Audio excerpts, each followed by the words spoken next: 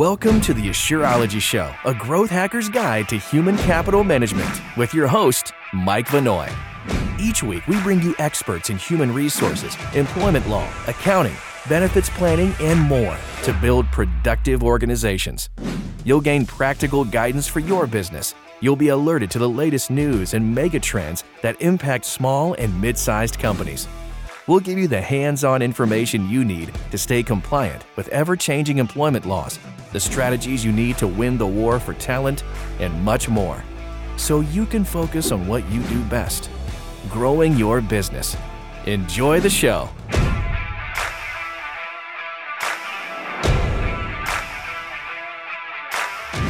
Development and performance management tips. Our small business survey results are in. Excited to continue this series. This is number 3 in a 4-part series where we are unpacking the small business HR survey. And if you watch the show regularly, you know my guest. If you don't, Mary Simmons is our own Vice President of HR Consulting at Assure. She's a SHRM certified professional also for the past 8 years. Mary is an adjunct professor at the New York Institute of Technology.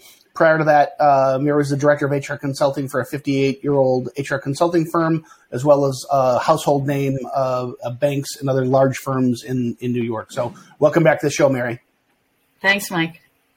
Okay, so for those of you guys who have not seen the first 2 episodes in this series, we really wanted to understand what were America's fastest growing companies doing different when it came to their people practices, their HR practices, compared to companies maybe growing but not growing super fast, maybe companies that are flat, companies that maybe had a down year and were shrinking, and really understand what's the difference. And so we put together a survey. We had 2,065 businesses respond. We asked 5 questions in 8 different areas around recruiting, hiring, onboarding, compliance, development, performance management, retention, and post-employment. And then we asked a final question after everyone answered these 40 questions, 5 times 8 sections. What describes you last year? Were you a fast growth company? Were you a growth company, flat, or was it a down year? And then we compare all these answers to see these are the crystal clear trends that have emerged for the fastest growth companies versus companies who are flat or had a down year. We just want to share these distinctions because I think there's some pretty clear calls to action. Dare I say, really, really obvious, simple calls to action that businesses can take to help drive growth in their business. So this, like I said, this is number 3 of 4. Today's topics, we're talking about performance management and development. So those are the 2 sections, I guess, 5 and 6 of the 8 sections. So let's jump into topic number 1, development. The first topic here, development, Mary. And I love, so everybody knows Sir Richard Branson, founder of the Virgin Group, British Virgin Airlines, etc. And I love his quote: to train people well enough so that they can leave, but treat them well enough so they don't want to, right? And I think that's a perfect quote to unpack this topic of development and how to develop your people. And so I'm going to cite some of these statistics, Mary, and I want you to help kind of explain, why you think that is and what's actionable for our listeners. So first, fast growth companies, they're 26% more likely to provide regular structured training for employees as to compared to businesses that have suffered a down year. So your fastest growth company, fast growth companies combining the fastest and fast, so it's the upper quadrant, against people who had a down year, it's a 26% spread. What is maybe even more remarkable is there's a 10% spread between the fastest growth companies and growth companies. So clearly there's the 26% spread, growing companies versus shrinking companies, but there's a big spread by 10% from growers to fast growers. It seems obvious, employee training, but what's your guidance here, Mary? So, I've said on our other presentations, I absolutely love this survey number one, I think it gives validity to, kind of everything that you and I talk about when we're talking about our webinars and how important it is to pay attention to your employees and show them that you want to invest in them, right? So I'm not at all surprised by these statistics. And, listen, one of the reasons is because you can do the best job hiring somebody, right? You can write this beautiful ad and a job description to go with it, and you're looking for certain competencies, certifications, education, years of experience.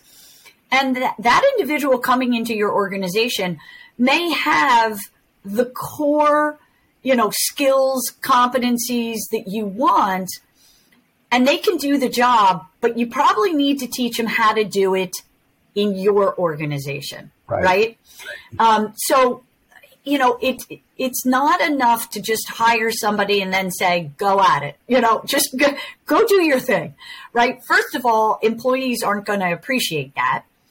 And second of all, you need to give them some expectations. You need to give them some tools. And when you give them those tools, oh, by the way, you kind of have to train them on how to utilize those tools. That's our responsibility as employers, small employer to big employer. And I would argue that it's just as difficult for both of those organizations, right? Because the small employer with maybe 10 employees doesn't have a training department. The big employer may have a training department, but a heck of a lot more employees. So it's difficult for organizations to keep up with this. Definitely something that, our team excels at. And we are telling clients all the time. And again, I love having these statistics to back up what we're recommending all the time is to have training. Yeah. I like that you talked about having an HR department or a training department. Well, that's the stuff big companies have, right? But if you're an entrepreneur, you're a business owner, you're a mid-sized company, you might have an HR person. Maybe the HR person is you as the owner. You don't have a training staff, but this really just calls out. I think one of the biggest struggles entrepreneurs have is working on your business versus working in your business, right?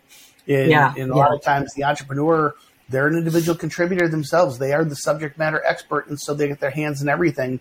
But this is one of those things. I mean, of all the 40 questions we've asked, I think this is number one where the biggest spread between the fastest growing and growing companies of a 10-point spread. It is clear this is one of those things that and a key word in the question we asked was, do you provide structured training? So this isn't, hey, why don't you come for a ride? Yeah, you want to do a ride along with me? Or can I just do a sit in and we can just talk about this over lunch? Structured training. And I think you hit it on the head. A lot of times it's not enough to just hire somebody from the industry. Hey, I'm not going to do training because I only hire people from the industry so they know what they're doing when they get here. Well, they don't know your company. They don't know your processes. Maybe the training isn't product or industry because maybe they are expert in that, but they still have to know you and how you guys work together, right? Absolutely. Yeah. Anything else you'd want to say on structured training as it relates to developing your employees? It sounds so obvious, but it does. But you're right, Mike. Structured training does take a little bit of explanation, right? So as adults, we learn a lot different than children learn, right? So we really learn best in small doses, and we learn best when we have examples, right? And we can actually perform or exercise that learning. Okay. So it's important when we talk about structured learning that the organizations are really looking at, what is the topic that I'm trying to get to? What is the effect that I want after the training? And by the way, to be really structured, it has to be a continuum of training. It is not a one and done process. Yeah. There needs to be tools. Let me give you an example. We did interviewing training for a client, And there was a lot of questions from the managers. Well, what questions? You gave some examples. What can I ask? What can't I ask?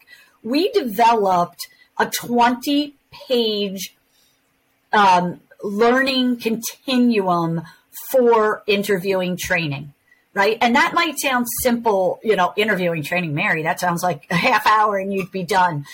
But it's not, right? So we need to give the tools, and those tools are going to include the training. And then for this example, it gave a list of interview questions. It added meeting with our team to create targeted questions for every single position within the organization. I can't tell you how happy those managers were and appreciative. Mary, I think sometimes we made their job easier. I know I've made this mistake in businesses that I've run or owned. When you're the subject matter expert and you run the whole thing, you just take so much for granted about what other people around you know, right? So your example about interview training, right? There's a framework that you have to have, right? You have to understand what competencies and skills that I'm mining for, therefore what questions I'm going to ask. Put together this whole curriculum. And just because you train on it, so let's say you're a small, mid-sized company, you got 50 employees, you got 5 managers who manage 10 employees each. Well, if you have, let's say you turn over one person a year, right? So per team. So you turn 5 over, so a 10% turnover rate, which would be great, right? But that means on it, so a process that you might be doing 5 to 10 times a year, and you've been doing it for 10 or 20 years, you feel competent about interviewing, and you did the training for your managers. But especially if this is a new manager, if it's something they only do once or twice a year, it's not a skill that's gonna soak in. You need to do it, repeat it, read it, watch it on a PowerPoint, sit along and do it with somebody else. Shut up, yes. I mean, more immersive, more. As a marketer, I think omni-channel, the more ways I can touch someone experientially, right? So pictures, words, motion on all platforms, email, social, websites, etc. The more facets that you can have to teach, the more effective your training is going to be. 100%. All right, let's tackle the next one here. So this is really cool. 75% of fast growth companies provide leadership training to managers. Only 41% of businesses who had a down year provide leadership training. Again, this one might sound obvious, but give us your insight. This is a huge spread, 34% difference between fast growers and people who had a down year, whether they invest in training leaders. Right. And listen, I'll also make the argument. I think there was a LinkedIn learning report that said that 94% of employees would stay at a company if you invested in their learning and development. That is definitely coming from our millennials, which are the biggest generation in the workforce. Gen Zs will also say that. So look, when I do ads with organizations and they have a good training continuum, probably because I'm working with them, right? I will put that on an ad because that's going to attract the best employees and the best managers. So when we talk about a leadership training program for managers, if you have that, that's going right on your ad for new employees, right? First of all, you want people who are open to learning, who aren't like, I got this, right? Right. It should be part of your culture that I'm investing in you, Mike, because I believe in you, but I'm going to give you the tools that you need. But when it comes to leadership training, and we've said this before, employees don't leave a company, they leave a manager. So I really look at it twofold. I look at it, I'm going to train you to be the best manager of people. You may know how to be a good salesperson or make a widget, right? But it's my responsibility as a business owner, a CEO, or the HR person or training manager at an organization to train you to be the best manager of people. And that is always, from my point of view, going to include some compliance. Your managers are talking to your employees more than any of the top management, the owners can. Protect your organization, protect your employees, and protect your managers by giving them leadership training. And they will stay with you because they know you care about their success. So I think previous topic made it crystal clear. You should do training, structured training for all employees. So I'm not trying to minimize that at all. But if I could choose only one training, I train all my employees on, say, skills and competencies, or I train my leaders how to be better, more effective leaders. I choose leaders, right? Life happens. Employees are going to come and go in and out of your organization as they relocate. They have career changes. Their life happens to them. You hope you can get as many as you can. But the constant is the leader, right? And in a bad, ineffective, toxic leader, they hire bad people. You have the cost of turnover. Yep. They create a cancer and a toxicity that drives down productivity. I mean, the expense of a bad manager is just so enormous. This is the place that I would just, if I had to pick one, this is where I put my time and my energy. Agreed. So interesting here. The Society of Human Resource Management, SHRM, they found that 84% of U.S. workers said a poorly trained manager creates a lot of unnecessary work and stress. How does that manifest itself in your experience? So when they say unnecessary work, what does that mean? Well, I think the manager, poorly trained manager is not going to be organized. They're not going to understand, how to dole out the work. And that's just going to create unproductive employees, which of course stresses everybody out. But what I'll also say, and I'll bet you $10 that the rest of this article said the same thing I'm going to say, is that happy employees, well-trained, happy employees who have a manager who are treating them with respect, who is organized and a good manager of people, are much less likely to trigger litigation suits against the employer, right? It's when your employees are happy that they look for reasons, and in some cases there are reasons to sue their employer. So again, I always go back to, my two pillars, Mike, right? Compliance, very, very important. I need my managers trained. I need them to understand when an employee says, I just can't come to work. My mom's really sick and I'm, take her to doctor's appointments all the time. I need that manager to understand if you're over 50 employees, go talk to HR. You may be eligible for FMLA instead of saying tough luck. You still have to come in. Yeah. And productivity, right? So those are the two pillars that we try to guide our clients on. I want you to be compliant, and I want you to make sure that your employees are as engaged and productive as possible. And training managers, key to that success. I feel like the day-to-day focus is probably appropriately on productivity. How do I as a leader, how do I motivate? How do I build great teams? How do I have an eye for talent? How do I develop that talent? How do I train them to be more effective at their jobs? All the productivity stuff. But it has to sit on the bedrock of compliance, right? Correct. But it can't come at the expense of, hey, I've got a really talented manager who really knows the industry super well, super hardworking, but maybe they're just an a-hole, right? And employees that don't like their boss, they're simply going to be more likely to sue, whether they're going to sue on something that's valid or not. Maybe you're out of compliance and you, unwittingly you don't know it, and you end up in some horrible wage and hour issue. Or maybe you have actually done nothing wrong, but a disgruntled employee is simply looking for their pound of flesh because they can't stand the environment that their manager has created for them.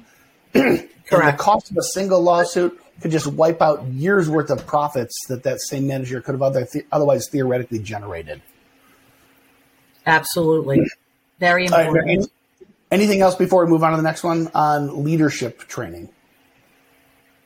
I mean, I like you said, if I was going to pick one thing, I can't stress how important that is. And to also, you got to make sure that it is targeted to what's the effect that you want, and you're watching for that effect, right? So if you're looking for the managers to have give that training so you have lower turnover, you should be looking at your turnover after you do that training, right? And adjust it accordingly. So you have to look for results.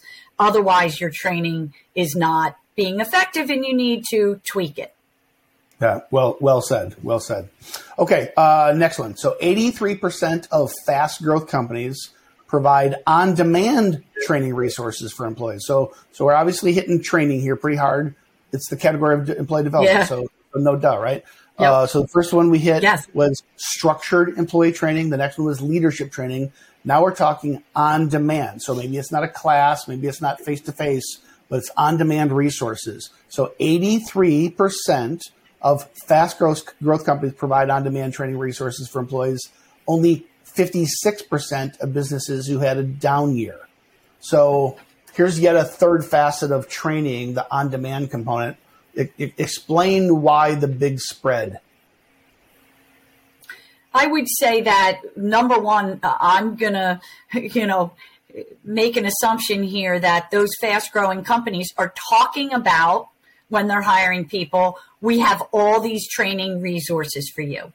I think the other piece is that they have employees who want the training. Those fast growth companies, the more training that you're giving, the more productivity, the more engagement, right? So they're going to have a lower turnover. Lower turnover usually translates into, more productivity. And so you're offering your employees, hey, I might have some structured training, but even if you didn't have that structured training, employees, here's on-demand training for you to utilize and grow with the company and grow your skills, right? So do I prefer structured training? Yes. We usually recommend a little bit of both, right? So I'll do customized, targeted training for a client that we do live, right? So people can ask questions and you can say, hey, Mike, what'd you think of that? Right? So I can get people engaged. Yeah. And then we also always provide some videos, right? So that the employees on their time have the ability to say, I want a little bit more. We have on-demand training. And I would say that is also something that employees are looking for, as well as that structured training. Yeah, and something we've talked about in the previous episodes of this series. If I think about the three types of training we just talked about, structured for employees, leadership training, and now on demand. And on demand, that might be a video you created. It might be just a Word doc with a bunch of text that gets read. Maybe it's a PowerPoint, something that they can consume on their own time. Nowhere in here have we assessed the quality of this training. For all we know, maybe some of this, we're going to assume that a bunch of this content is great, right? It's almost safe to assume that on a bell curve distribution of content, some of it probably sucks, right? The delineation is still the delineation is still crystal clear, right? So 83% of fast growth companies provide on demand. Only 56%, only 34% don't. 56% don't. So you're looking at a 30-ish% spread between the two. To me, as much as anything, whether you do these things, obviously you want to do them of quality. You want high quality structured training. You want high quality compliance training for your managers. You want high quality assets, videos, PowerPoints, etc., to have as on-demand resources. But regardless of the quality of the content, you're signaling to your employees what you think of them, how much you care about them, and how much you are investing in them. And so the other thing, maybe the content is great, but the on-demand, we have no way of quantifying whether employees actually are consuming this content. We just ask the employer, do you provide on-demand content? Maybe people are working so hard they can barely even consume the content. But again, I think you're signaling to your team, I'm investing in you. one of the number one things we hear is employees want to join firms that invest in them and train them so they can grow in their career, right? They want to acquire new skills. They want to grow. 100%. They want to develop. They want to be somewhere where they can grow. And so even if they don't end up consuming that content and using those resources, what a recruiting tool to say, hey, here's this on-demand library. I'm going to train you. Here's the formal process when we bring you on board. But here's this library for you to develop yourself ongoing, right? And you can go back to it anytime you want. Yeah. Yeah. Great. And so theoretically, maybe it's not even the training that's driving the difference. Maybe it's the fact that you're providing the training that is helping you to recruit and retain better employees. And it's those better employees that result in the fast growth. It's a multifaceted problem that we're exploring here. But I go through all that to encourage folks, don't get hung up on, I don't know how to do a video. I don't have good PowerPoint skills. I'm not a designer. Who cares? Put something down and create something that your employees can consume on demand. They're going to appreciate it. They probably don't think you're a designer. They're not going to punish you because it doesn't look amazing and it looks like it came from some expensive agency. Just simply doing it is an important act. Anything else you want to, we're going to wrap on the training part. We're going to shift to a couple other components of development. Anything else you want to say under this umbrella of training, Mary? I don't want to overwhelm listeners. I want you to realize that if you can't do all of it, try to do some of it, and where possible, bring in experts, right? You know what they say. If you fly somebody in or you bring somebody in from the outside, sometimes it's valued more. But do what you can do it with intent and try to, measure that training. Don't just give it and assume that it's hitting the mark. You really do need to measure it. So try to do what you can. Yeah. Well said. Okay. So here's one that, there's a big spread. And I think because a lot of companies just don't even think about this as a form of development. 75% of fast growth companies frequently assign stretch assignments to employees. Only 34% of down year companies do the same. So I got a bunch of ideas and thoughts about why this is and then the benefits of doing it. But, Mary, what's your take on why the 75% of fast growth, only 34% of down years regularly assign stretch assignments? I think there's a myriad of things that, are playing into this. But number one, employees want to be empowered, right? So, years and years and years of interviewing. Why did you like that company? They empowered me. Why didn't you like that company? I really just did this little rote thing. And, when we give these stretch assignments, our employees say that, well, they trust me, right? They're developing my skills. So this is a form of training. And I'm going to combine the training with a stretch assignment. I had an employer, and listen, I'm not always, helping our clients with bad employees. A lot of times I'm helping them with, I have this person, they're really great. I really can't afford right now to give them more money. I can't have them leave. Training, and I will say stretch assignments, are a way to empower and support those employees, and they are really great retention tools. And in this example, what we did was we made this person a team lead, and we said, you're really strong, and you've said that you like training the new people. That's yours. Let's have you train all the new associates now. Stretch assignment. Right here, watch some videos on how to train employees, right? Because they had our HR compliance library, and we helped support that person. I'm telling you, Mike, they didn't even ask for more money. They were so happy. That's not always going to happen. We know that, but stretch assignments, for that strong employee, and even for the newer employee. I know from managing, the people that report to me, stretch assignments it's a training opportunity. It's a way for the person to feel like you trust them, right? Yeah. And empower them. I just can't say enough about it. You need to continually do that. I agree completely. A couple other, drilling down deeper into the data. So 75, again, from the top, 75% of the fast growth companies assign stretch assignments. Only 34% of the down year companies do. 57% of that 34%, so over half of the people who had a down year or a flat year, failed to assign stretch goals. So it's less than half of them do it at all. And hitting a topic we talked about on the training theme, the fast growth bucket were 17% more likely than the growth bucket. So this seems to be one of those clear differentiator that America's fastest growing companies, not just growing, but fastest growing companies, they assign their employees growth stretch assignments. Now, right. For the cynics listening, you might think, well, maybe maybe it's already a growing company. They got a hot product. So these aren't stretch assignments for growth perspective. They're like, oh my gosh, we don't have anybody else to do the work, so we got to give it to them.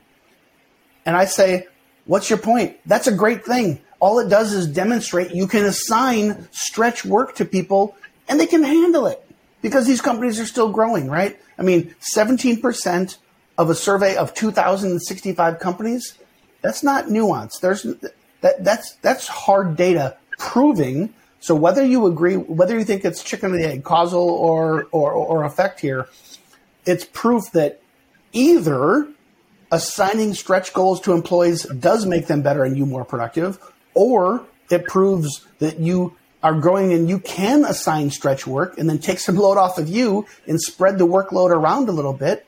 It's probably a combination of both. So assign stretch goals, right? 100%. I couldn't agree more. And make sure, again, that you do it with intention. Make sure that your communication matches your intent, right? So we're not saying, hey, I don't have anybody else to do this. So, tag you're it and you're going to be the person training new employees. No, the communication is, I'd like to hear your thoughts on, the possibility of you training new employees, right? So, let's write a summary of what you'd go over, right? Yeah. And maybe we have, a 1 month evaluation to see how the training's going. And by the way, let's ask the new employees how they thought the training was, and we'll tweak it along the way. So when we're doing stretch assignments, let's make sure we're communicating it properly. Again, we're giving the tools. And with a stretch assignment, you're not just saying, go do it, right? We are talking about development here. So the stretch assignment is with parameters. It could be short term. Here's a project. We have a new client or something like that. Yep. It could be long term, like that team manager. It could be, let's try it. See how you like it. See how it goes. And in 3 months, let's reassess. So again, I want you to do it with intention. I want you to do it with a proper, positive communication. Yeah. All right. Last one on employee development. And I'm going to break this one down a little more detail. So we asked all these companies, 2,065 businesses responded to this question. Do your managers create written development plans for each employee? So just think about that. That's a lot of, if you don't do it already, that's not an easy thing. It's not even that it's hard. It just takes time. It's a time-consuming thing when you're a manager who's busy. But the data is crystal clear, the value of doing this. Fastest growth companies. Yes. 73% of them create written development plans for each employee. Normal growth companies, 61%. Companies who are flat year over year, 49%. Companies who had a down year last year, 40%. Is it just coincidence that the 40% who had a down year, is it just the market? Is it just the product? Is it just pricing? Is it just customers? Is that really the reason they had a down year? And I'm empathetic to how hard it is to run a business. So, of course, some folks are in that category. But when 73% of the fastest growing companies out of over 2,000 have written development plans for each employee, and only 40% of those who shrunk last year, let's just be blunt, it's not just a down year, they shrunk last year, 73 versus 40%, it's crystal clear. What is it about development plans, maybe in and of themselves, best practices? What is it that's driving that growth, Mary? Well, again, you're writing down how you're investing in the employee, right? So I always say it's not real until you write it down, right? Or it's on my Apple Watch, one or the other. But the development plan actually shows your employee, here's your gaps in skills, here's how we're going to develop you. And you can utilize all of the things that we've talked about. If it's a manager, management training. If it's an employee, employee training. I'm also going to let you have the capability to use this on demand. I'm also going to give you some stretch assignments. It might be all of those. It might be one of those. But the development plan is going to be tied to your succession planning, right? And I don't care if you're a 5-person company or a 500-person company. You need to know where you're going and what people will be in place to get you there. And you need to look at your gaps, right? You need to say, Mike is going to take over for Mary, but here are his gaps. So, Mike, this is your development plan because here's your career path, right? Yeah. And again, I will just reiterate that the millennials and the Gen Zs want this transparency. They want you to know that you're involved. When we do interviewing training, this will be something that we discuss with the employer to say, listen, part of the interview process has to be a summary of the organization and the department that they are joining. And part of that discussion for both should talk about, where are they going? Is there succession planning? Is there development plans that'll be written for the employees? And again, small employers, don't get overwhelmed by this. It could be, everybody's going to get these 4 core trainings and I can't afford a trainer. So I'm going to use the HR compliance library from Ashore, right? Yeah. So it doesn't have to be a grandiose plan, right? It has to fit your organization, but there has to be training with intent. Yeah. And I love the way you just went there so obviously the better the quality of the plan, like a really experienced, talented HR manager like yourself, you know how to put together a really good, constructive, effective development plan, right? And you can coach the employer and the employee on both sides of that equation. But I still kind of come back to the fact that even if you suck at it, the fact that you're willing to sit down with your employee and say, hey, I put together this plan, even if it's not a great plan, that employee is going to say, oh my gosh, I know how hard this manager works. They must have done this in the evening after the kids went to bed, or maybe on the weekend, or maybe they did it during business hours, but they're dedicating part of their time to me, and they care about me and where I'm going and investing in me. So of course we want to encourage the highest qualities possible. We'd love to have you use, Ashore and Mary's team to help you do these things. But regardless, don't let fear of like, I don't know how to do this well. I don't know how to do a good job at this. Don't let that stop you, because I really believe at least half of this equation is the signal you send to the employee that I am here to invest in you. I believe in you. I want you here for the long haul, and I'm going to do what it takes to make you successful and help you achieve your career goals, right? Anything else you'd want to say on that before we kind of go ahead? Yes, of course, because I'm an HR nerd. So I'm going to say that training that isn't good may miss the mark. But, the owners listening that might not have this, there is lots and lots of tools out there and free tools to assist you with creating a good training program. And you know who the best person is to help you with that is your employees. just pull the employees together and say, we need to do better training on customer service. Where are the complaints coming from? What do you guys think? Everybody just give me one idea. Yeah. That's great, right? So, you know, be transparent and say, we don't have a training program right now for customer service. Where, you know, let's do this together. There's a stretch assignment. There's I care about you, and there's empowerment.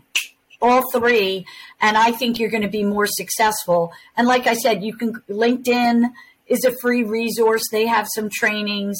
There's just so many resources out there that I would say, as an HR geek, that there's no reason to have training that is really bad.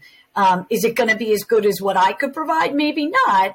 But I think you've got enough. I think business owners have enough resources out there that they can come up with something relatively good, especially when they do it together with their employees. Ask for feedback.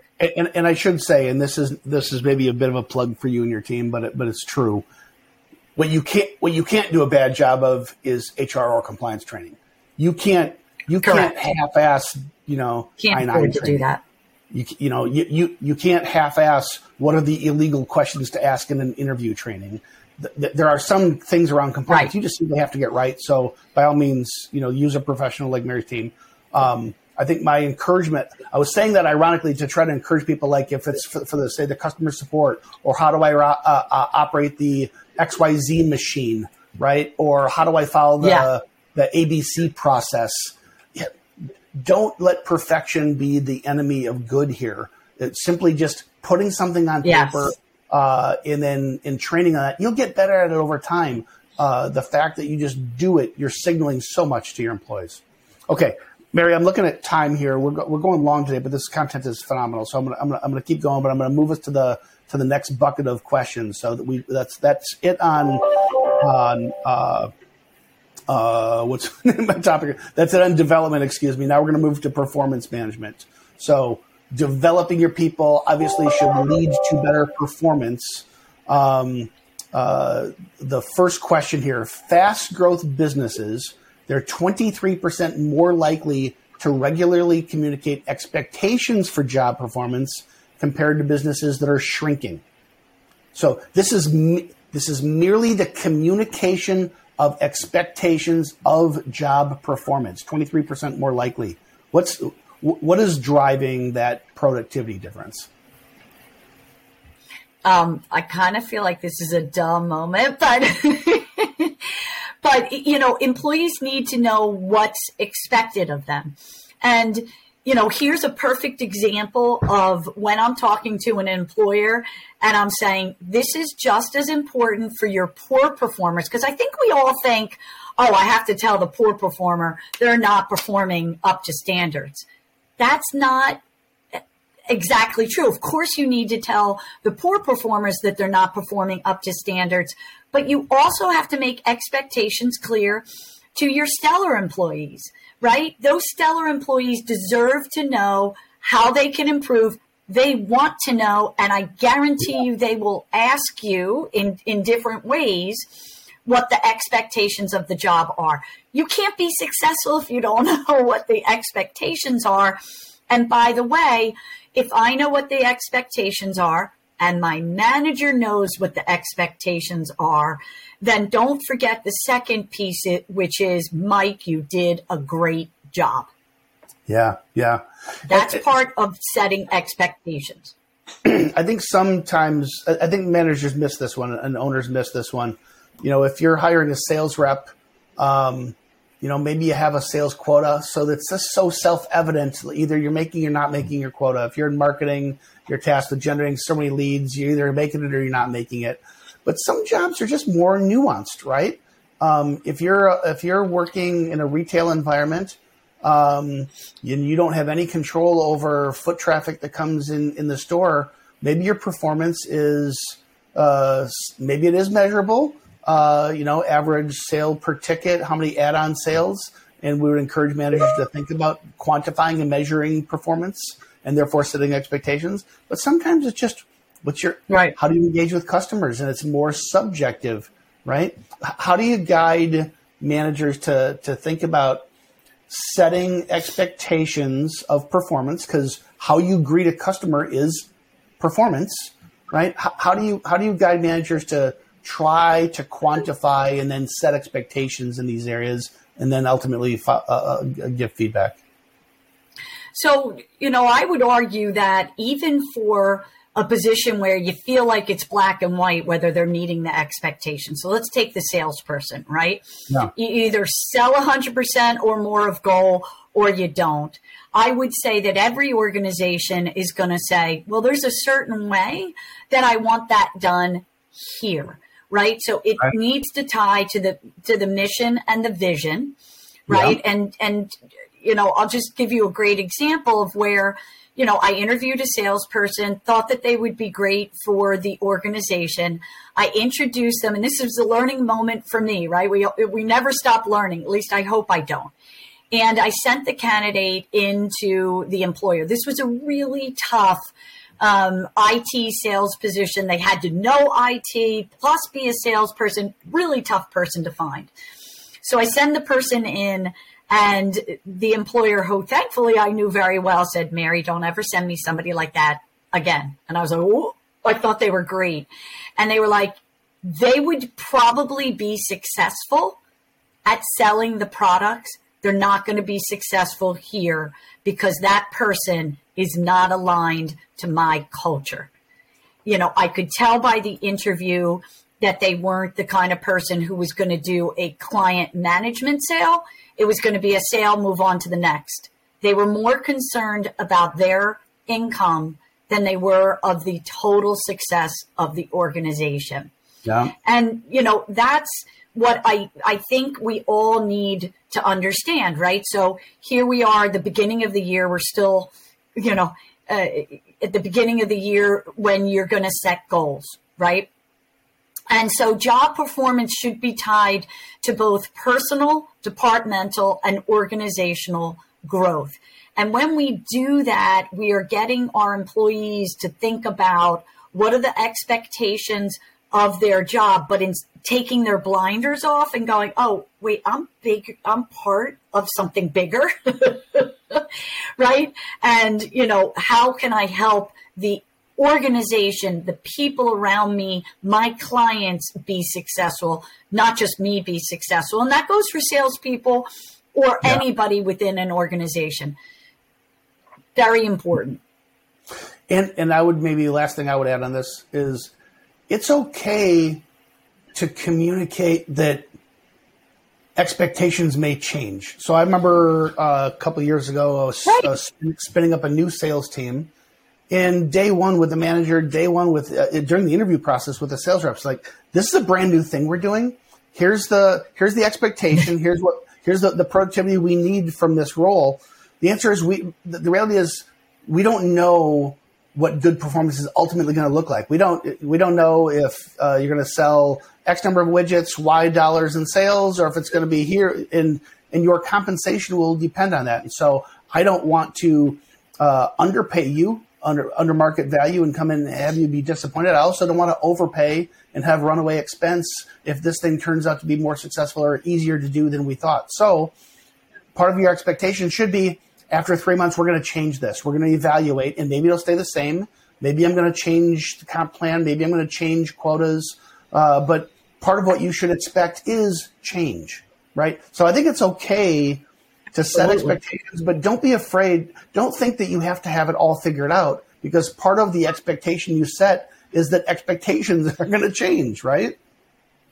Yes. And they should change. And that's why you have the employees set goals as well as you set goals for them, because they should be teaching you as much as you're teaching them. It should be a joint effort to create those expectations. 100%. That's right. Okay, let's move on to the next question here. So we talked about, first it was setting expectations. The next one, fast growth companies, they're 22% more likely to have a formal review process compared to companies that are shrinking. So you've set expectations. Now you're 22% more likely to be a growth company if you have a formal, keyword I think is the word formal, review process, yes, how you're doing against those expectations. Again, this feels a little Captain Obvious, but give some coaching for businesses, the importance and maybe how they should be conducting these reviews.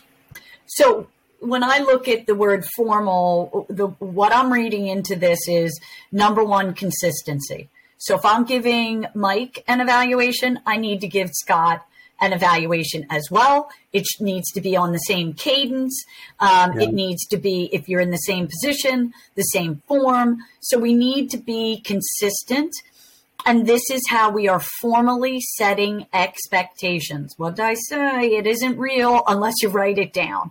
So it's important for that employee to be able to digest that information in a formal process. And I will just say that don't think formal is, robotic, right? Because we help a lot of organizations do this in different ways. Some organizations have chosen to do monthly, quick, 15-minute check-ins with the employees, and that's their formal process. Others use the traditional, let's do it once a year, every June, right? So formal looks different depending on your industry, your business, your culture, your population, right? And it can be different for, let's say, your manufacturing floor and your managers. We're okay with that. When we work on this with employers, we invite them to be creative and consistent, but this is a key factor to everything we're talking about, because your employees deserve to have this information and to be involved in this process as well. Yeah, so it's interesting. I'm just re-looking at the data here. Our previous topic, 23% more likely, the fastest growth companies to set expectations, 22% more likely to have a review process. I'll have to study the underlying cohorts. I bet it's damn near a 1-to-1, right? If you're setting expectations, you're also inspecting and communicating. These things are just hand in glove. But even if they're not hand in glove, it's not enough to say, okay, day one of the job, here's the expectations. But if I never review your performance against those expectations, what am I implicitly saying? I'm saying, oh, your performance is fine. I don't care. Yeah. Oh, maybe that's really, and I would say, go ahead. That's what the employees probably hear. Yeah, I mean, listen, I think the formal review process keeps the organization consistent. And I also would argue that is a tool that the managers need, right? It's not fair to say to the managers, regularly communicate expectations of job performance to your employees. How do I do that? When do I do that? How often do I do that? I'm going to do it with Mike because I really like Mike, but I'm not going to do it as often with Scott because I know Scott's going to give me pushback. We need to set those parameters for managers. Again, my compliance hat, we need to be consistent. That's what's going to keep you out of trouble. But having formal review process is a tool for your managers to be better managers of people. I think that's really well said. I think you can have a graduate level studies course on constant, regular, daily, multiple times a day feedback that really, really effective managers are always giving feedback. But the reality is to help you get there. And I think by establishing a process for a formal review, you're creating that opportunity for that, maybe it's the new manager who hasn't had the difficult conversations before, but now the employee's like, okay, I have a great relationship with my boss. I know that they're new. Okay, this is the time they kind of have to lay it on me, and it might not make the bad news or the critical feedback easier to hear. I should say easy to hear, but it might make it easier to hear. It's like, well, this is the time that they're supposed to. This is our company's process. This is the formal review process. Certainly our coaching would be to do this regularly over time, and there's no big surprises in the review process. But having a formal process is what ensures that it actually happens, right? And that employees aren't shocked when they get feedback. Yeah. Okay. Here's another one. So speaking of graduate level, I suspect, so we asked this question, I would say kind of knowing that a lot of companies, especially smaller businesses, might not know what this is. This is kind of a technique that has come, I would say, born in larger enterprises, but still growing in popularity, super effective. I love this. And it's 360 reviews. So it's not just a review from boss to employee. It's you're doing a survey from the employee. Do they have any directs? If not, you're interviewing their peers, maybe within the same team. Maybe it's from somebody from outside a team. Maybe it includes you as their supervisor, maybe other senior execs, and maybe even includes a customer or a vendor in the process, right? You're getting that 360-degree view of that employee and giving them feedback, how they're perceived by all angles of the business. 59% of growing companies conduct 360 interviews. Just 44% of businesses that fail to grow conduct 360 interviews. So 59% versus 44%. This is a little more nuanced thing to pull off. I think there's probably a lot lower hanging fruit that you encounter with most small businesses. But but this is certainly a best practice. To say more about 360 reviews, Mary. So they can be very formal, right? You can engage an organization that all they do is 360 reviews, and it's very formal, and a link is sent to the subordinates of a manager, and that 360 review gets done. But it can be done in a very simple way. So we do employee surveys. So we can, create a 360 review for a manager at an organization. And you can, like you said, maybe you have a lot of client-facing individuals. Maybe you just send a client satisfaction survey to the client about, your client-facing people. You could consider that a 360 review as well. I think the thing that employers need to look at is, look, if you're really small and you have a manager with one direct report, and that's the one person getting the 360 review, then the anonymity goes away because the manager's like, oh, Mike didn't say nice things about me. Is there going to be retribution? So I'm a big fan.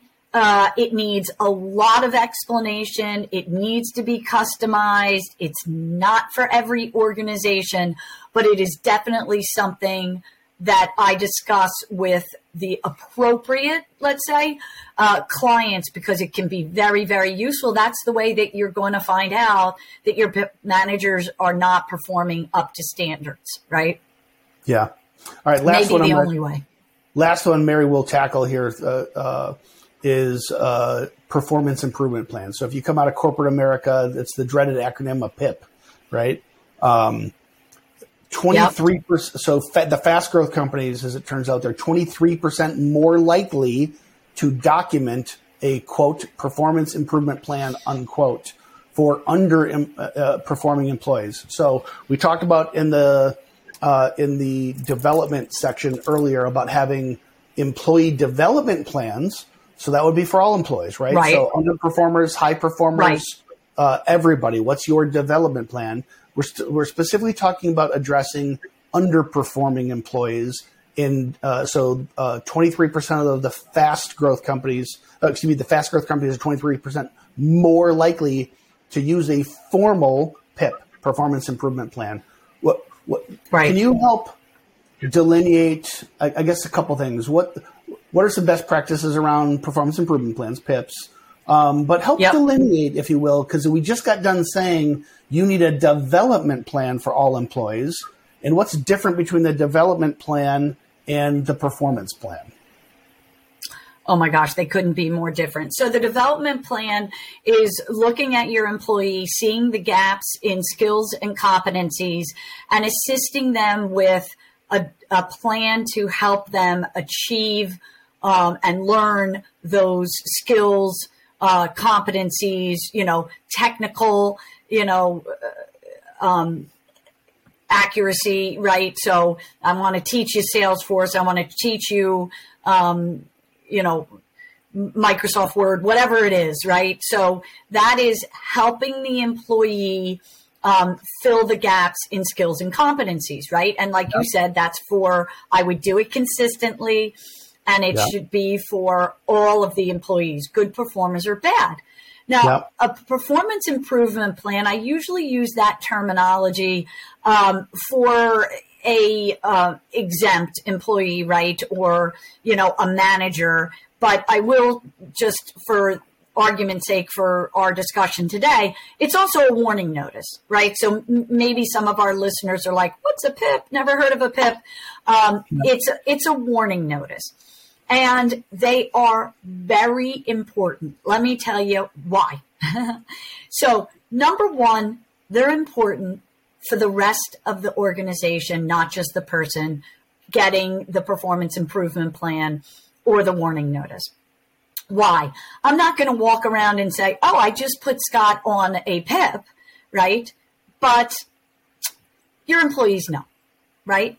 And so it's important that we are looking at expectations, and when those expectations aren't met, we tell the employee.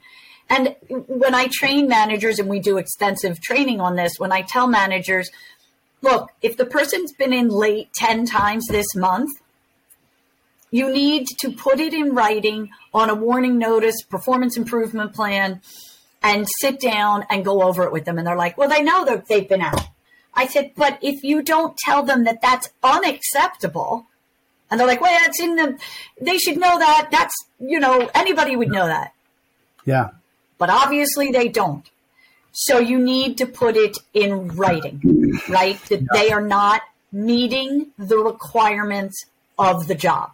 That's number two, right? So everybody wants to know that if I'm killing myself to get, I'm just using coming in late or not coming in at all as an example because it's real easy. Everybody knows that person's been in 10 times, not been in 10 times in a month, right? I'm killing myself to get to work. If nothing happens to that employee, you're going to lose the good employee, and you might keep the bad employee because they're like, this is great. I didn't come in 10 times this month, and there's been no repercussions whatsoever. Yeah. The other thing is to let that person know, not meeting standards of the job, this is what you need to do to meet the standards of the job. And you know what I'm going to say next, I think. For compliance reasons, you have to document when employees are not meeting the standards of the job, because when my clients come to me and say, terminate Joe, that's the first thing that I'm going to look at. Do we have documentation that shows that we followed a process that is consistent with what we've done with other employees to give warning notices? If it's not in writing, it didn't happen. Because that manager is going to say to me, I told him when he didn't come in, you really need to come to work. I'm like, has to be in writing to defend ourselves in a court of law. And oh, by the way, also just so the expectations are clear to that employee. Yeah, I mean, did I get on my soapbox? No. I was going to double down on it. Honestly, I mean, there's no line in, there's nothing in Title VII of the Civil Rights Act that says you must document a performance plan. I mean, that's not a thing, but it's crystal clear what you cannot discriminate based on. And if you don't document the reasons why you're threatening to let someone go, or you do let them go, and there's no documentation of them missing performance expectations, you tell me, Judge, did I discriminate or not? Because this person says I did. I got nothing to prove that I didn't, other than I say I'm a good person, right? I mean, this is one of those things that it doesn't feel all that natural, right? And so managers who it's work. And it's hard, and it's confrontational, and it's also super important, right? And as much as I probably said it 20 times in the last 10 years, if an employee is surprised to receive a performance plan, that's the manager's fault. And you know what? In the last 10 years, it's happened to me a couple times because I think that I've communicated to the employee. I think I can point to this email in that chat thread, and I can look at my extemporaneous notes from this conversation or this meeting. I'm like, clearly they know that I'm not happy and they're not meeting the expectations, and yet they're still surprised, right? So the fact that sometimes, like, I think I do a good job at this, and this is what I do for a living. I coach other people on it, and sometimes I still miss the mark. At the very worst, you are documenting clearly the expectations. And I'd say, I don't know what the stats are. I don't know that I even want to explore the stats. A lot of times it doesn't end up working. And this does become a warning letter that becomes your justification and clear audit trail to give you a good, compliant, safe, non-risky way of terminating an employee. But sometimes the employee's like, oh my God, I had no idea. I really love this company. I want to be here. I'm going to turn it around. Right. Right. I love that. That's very important. The first thing I ask when I do this training is a warning notice or a PIP paperwork to get an employee terminated? And a lot of the managers will go, yes. And I'll go, no. Our goal is to retain employees, right? They've got institutional knowledge. We've done training. We've invested in them, right? So it's not just to terminate the person. It's to help them meet the expectations of their job. Yeah. All right, Mary, that's time. I love this survey so much. I just want to kind of recap. So do I. 2,065 people responded. That's not how many people we asked. That's how many people responded to this survey. 5 questions times 8 categories. And the differences between fast-growing companies and companies who are flat or shrinking. You could take away all the nuance of some industries did better in the pandemic versus others. Some products are great. Some people just have more skills. Life's not fair. But when you look at a data set that big, these gaps are so huge. There are clear differences in the way fast-growing companies think about their people and their HR processes compared to the people who are shrinking. So today we covered development and performance. The last 2 topics, which will be our next episode, are going to be on retention and post-employment. So from recruiting to hiring, onboarding, compliance, development and performance today. And the last 2, now we're developing our people, we're managing their performance. How do we retain them? What do the fastest growing companies do to retain their people? What are the companies who are shrinking not doing to retain people? And then what are the best practices of post-employment? There's something people don't necessarily always think about. It's like, okay, they're gone. But, when the war for talent has hit Main Street like it has, your employment brand means an awful lot. And what you're learning from former employees means a lot. So, Mary, I love talking to you. Thanks to everybody else for joining today. Can't wait to unpack the last topics next show. At Assure, we build human capital management software and services that help 90,000 companies like yours attract, develop, and retain great people. Our low upfront cost and affordable subscription model allow you to save cash to invest in things that drive growth, not overhead. To learn more about how Assure can help you claim up to $26,000 per employee with the Employee Retention Tax Credit, automate your payroll, and build productive teams that are compliant with ever-changing HR laws, visit AssureSoftware.com.